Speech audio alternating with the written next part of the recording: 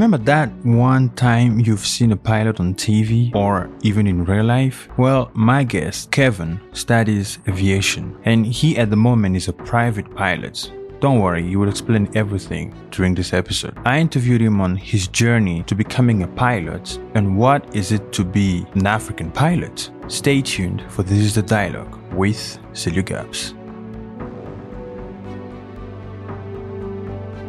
Kevin, welcome to the show. Thank you very much. So, you're a student who's studying aviation. How long do you have left for you to become a full pilot? Yeah. So, I'm actually going through my last week.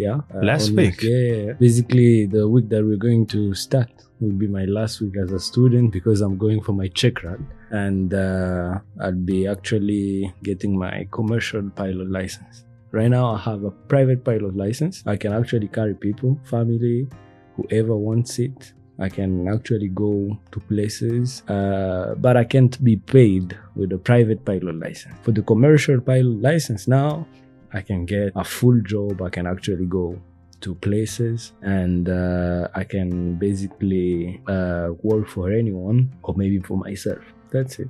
You said that you have a private license and you cannot get paid, and also you said that you can carry families and just let's say people. Yeah. What's the pressure that one gets, knowing that I'm carrying people's lives as a pilot? Okay. I guess there is a certain level of responsibility you have to carry. I think there's a lot. Yeah. Basically, of responsibility. People actually.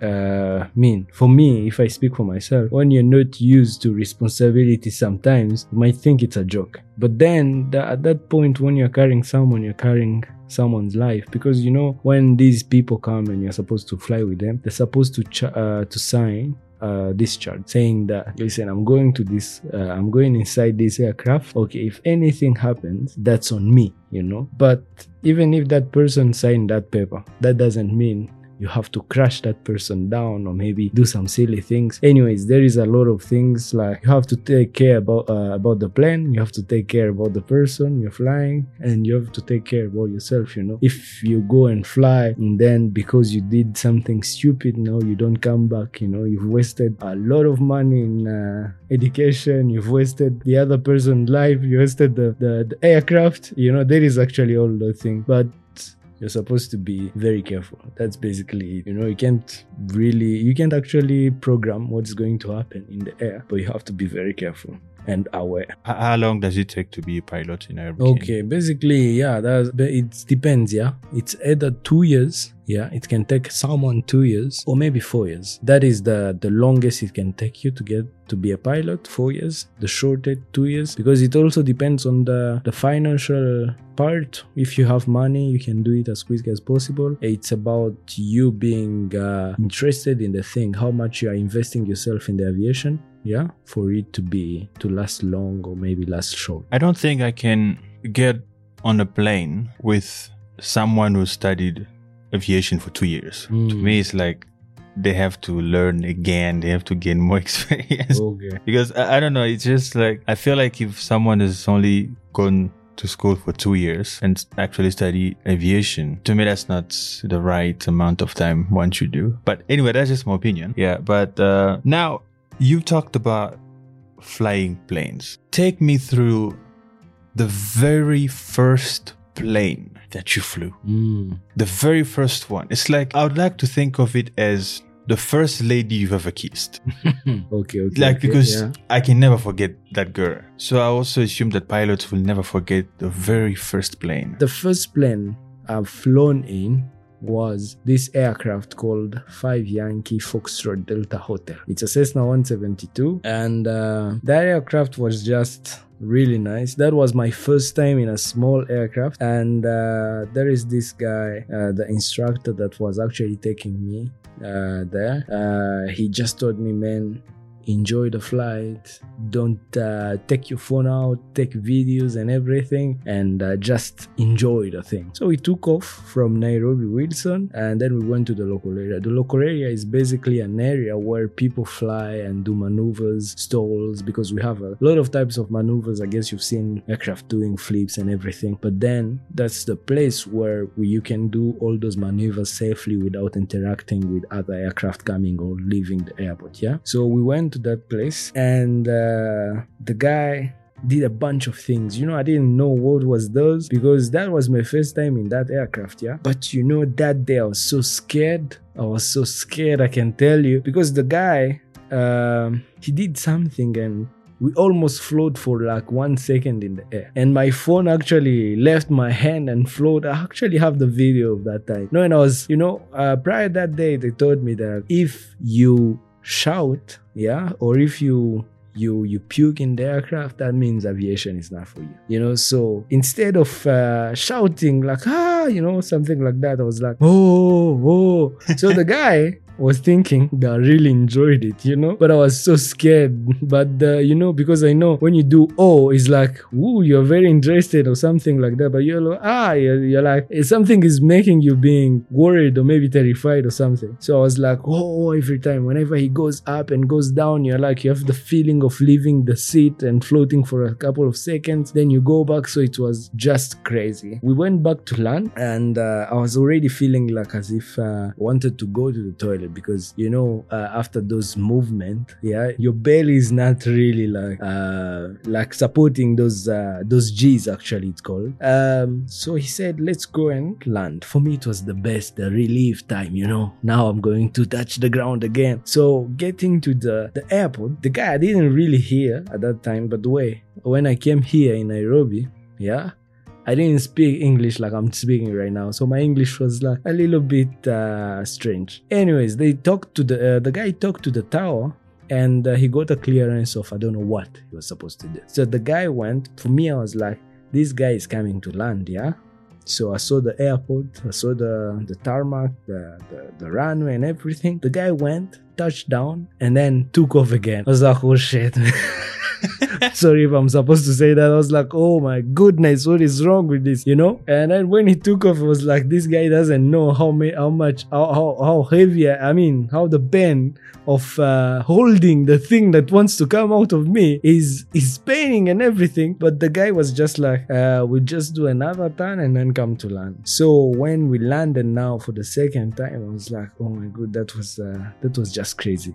He parked the aircraft. I left the aircraft. I never said goodbye or something like that. I just ran away to my place to relieve myself. And then one thing is that the following day he's like, Kevin, do you want to fly again? I was like, no.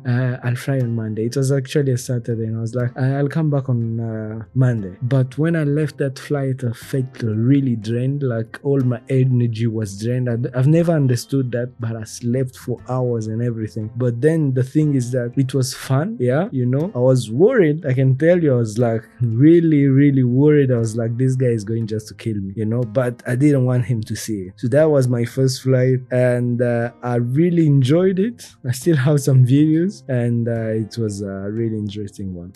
Do pilots get used to the sensation of floating in the air? Like, you see, when I'm on the plane, I'm seated, but it's not really as comfortable as if I'm sitting in my living room. There's always a sensation, that feeling. Does it ever go away? Yeah, actually, when you're used to flying, I guess it just goes away, because after flying for hours and hours, I guess the body just accommodates those feelings and it's like, these are normal, Through the years that you've been flying planes privately, what's the one encounter that you will never forget? Okay, so I was on this flight, and we were going to a place called Masinga. That is actually in the northeast of Kenya. Of Nairobi. So when we were going there, we went. It was a very nice and smooth flight.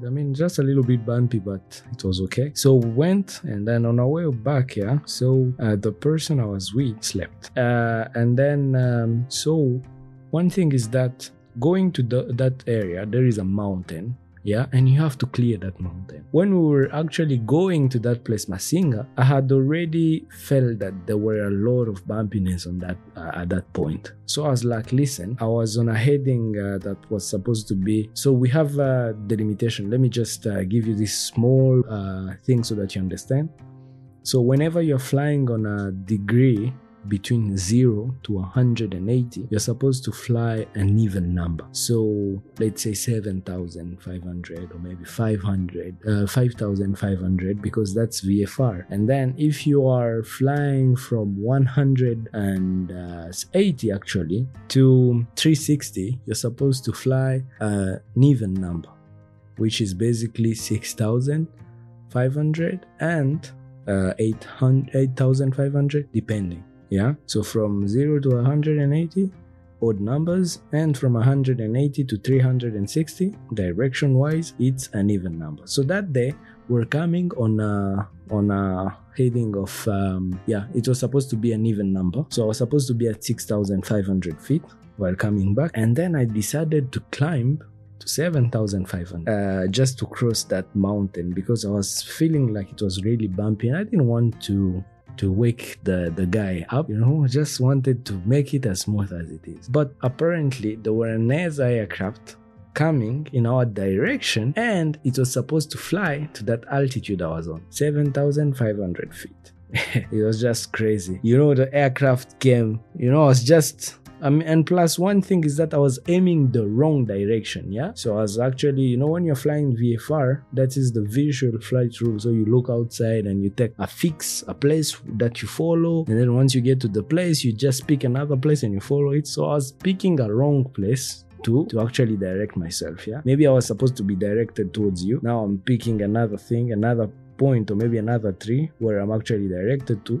And that was actually the only thing that helped us that day. So we were actually at the same level. So the aircraft came just like this next to us, something like probably 1 or 2 meters away. And aircraft don't have brakes, Didn't you see him coming from far? Yeah. No, I didn't even see him coming from far. Most of those aircraft are white and most of the time the sky is somehow blue or something, blue whitish there, and you can't really spot an aircraft from far. What about the radar? Okay, at that point, radar has already told me that there is another aircraft coming in that direction. So maintain your altitude. What I did, because there were that mountain, I wanted to go a little bit higher because the flight would be smoother. Yeah, then descend to my altitude. But then, unfortunately, the guys that were coming were already on that altitude. So that was the issue now. So when they came, that was just the luck I had. I was directing myself to another direction, so we didn't collide. And I heard the guy talking in the radios. Hey man, what is wrong? And I was like, I'm actually descending. So sorry. But I was also shocked. I was worried. It was crazy. I came back at my place and I was thinking about my life twice and thrice, rethinking. Do you really want to do aviation? Whoa, you really want to continue? That is crazy. Yeah, so that was up to now, I still remember that day like as if it was yesterday. And I can tell you, I was so worried. Like the way cars actually goes. You see the line that goes maybe like this and the other one, same thing. But you see, with aircraft, there is no brakes. And plus, there is wings, yeah? So it's not that if you think that, you've seen an aircraft passing maybe 5 feet away from you, that is not basically it, because there is wings. Wings can still collide and it could have been a mess, man. Just that.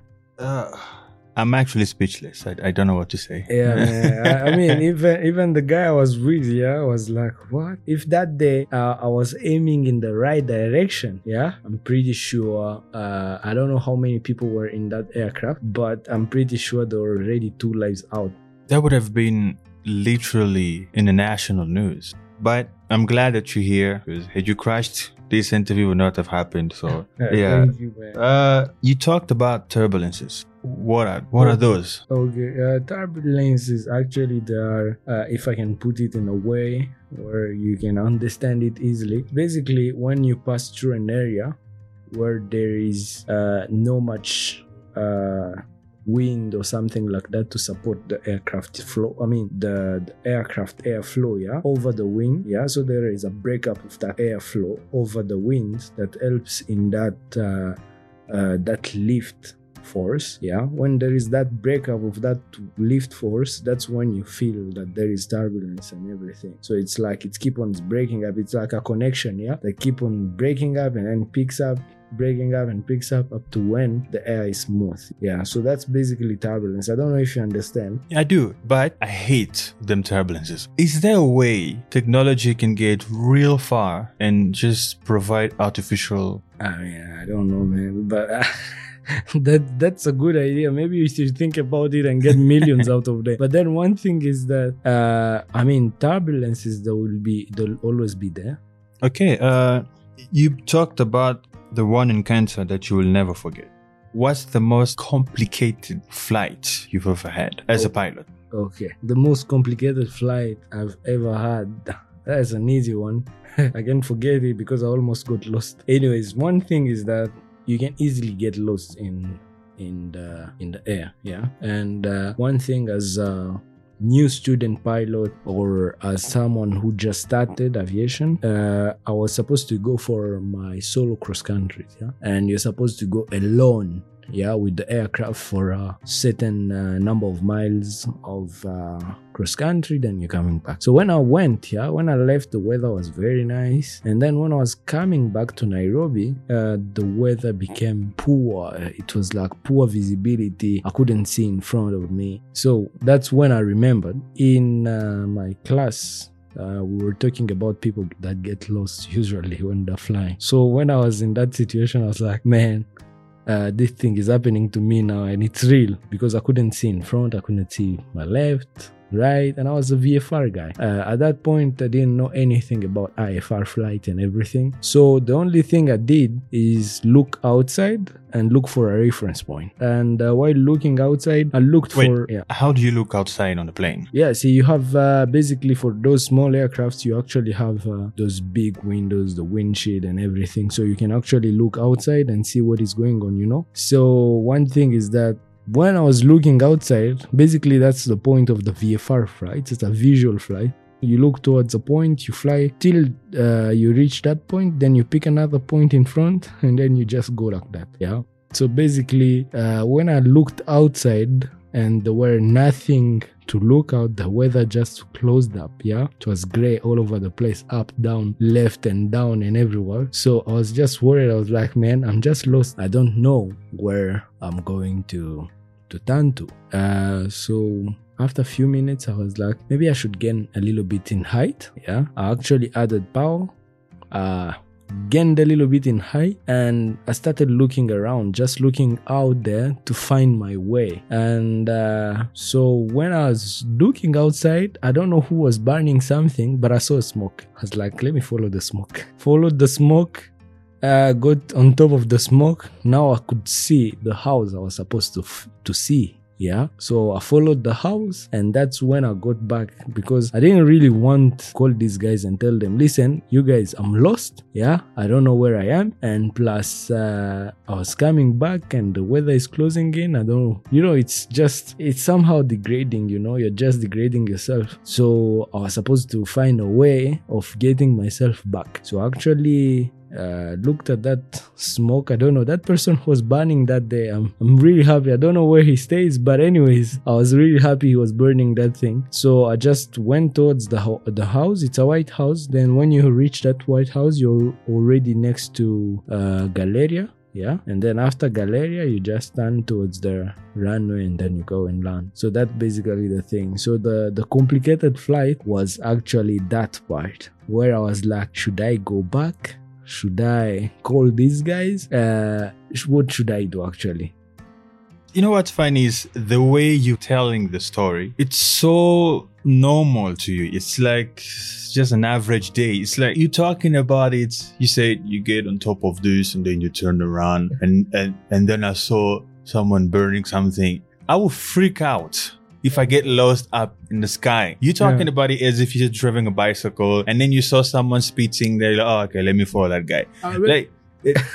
It's so it's, and I'm not saying it's in a very like, I mean, in a bad way. It's just fascinating the way you've gotten used to flying planes. And no, you know one thing is that actually at the point, I mean, I'm someone who doesn't, I don't know. If I get scared, I'm like, I mean, what am I going to do to it? So most of the time I take things not really as seriously as they can be. Yeah. Because that day, what happened is that I started laughing at myself. I'm like, now you're lost, man.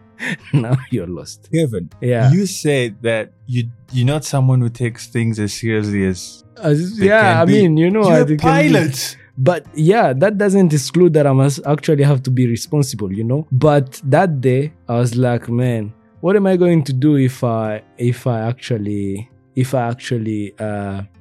get lost? The craziest thing that could happen was me landing just wherever I could find a place to land. That's the craziest. That's to me, the craziest is like dying. Okay, you never think about dying, man. If you think about dying, it will happen, but then you don't think about it.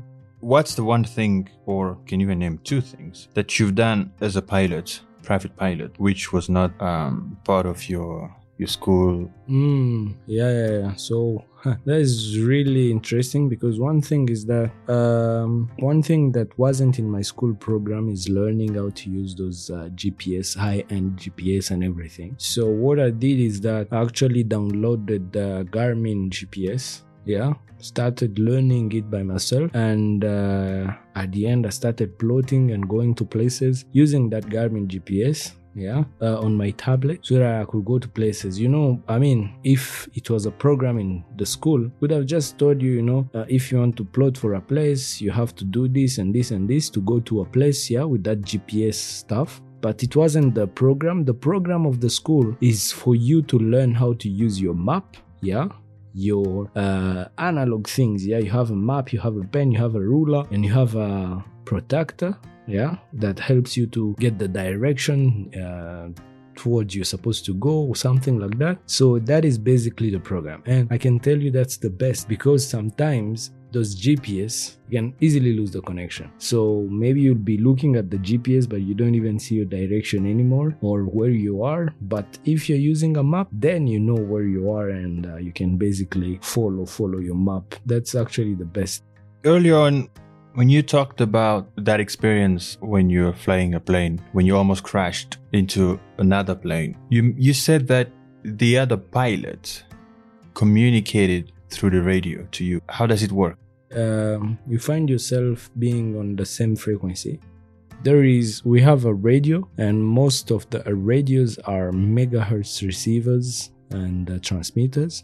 So basically means it's basically the same thing as the radio that you hear everywhere in your car or something like that, but there is a limitation to what frequency goes inside those aircraft radios and what frequency goes inside the car radios or maybe home radios and everything. The aircraft radios are very high frequency radios, and the other ones radios, they are not very high, they're just high frequency, HF. So with those frequencies, you're able actually to to tune in a frequency, where you and me can actually listen to each other easily if in this country they're not using that frequency. So each airport, each tower here in Nairobi has its own frequency where you can actually tune in the frequency and talk to them, and they'll talk to you back, you see. So when you are actually on a cross country now, whenever you go to a place where there is no maybe tower or something like that, there is this frequency that we use. It's actually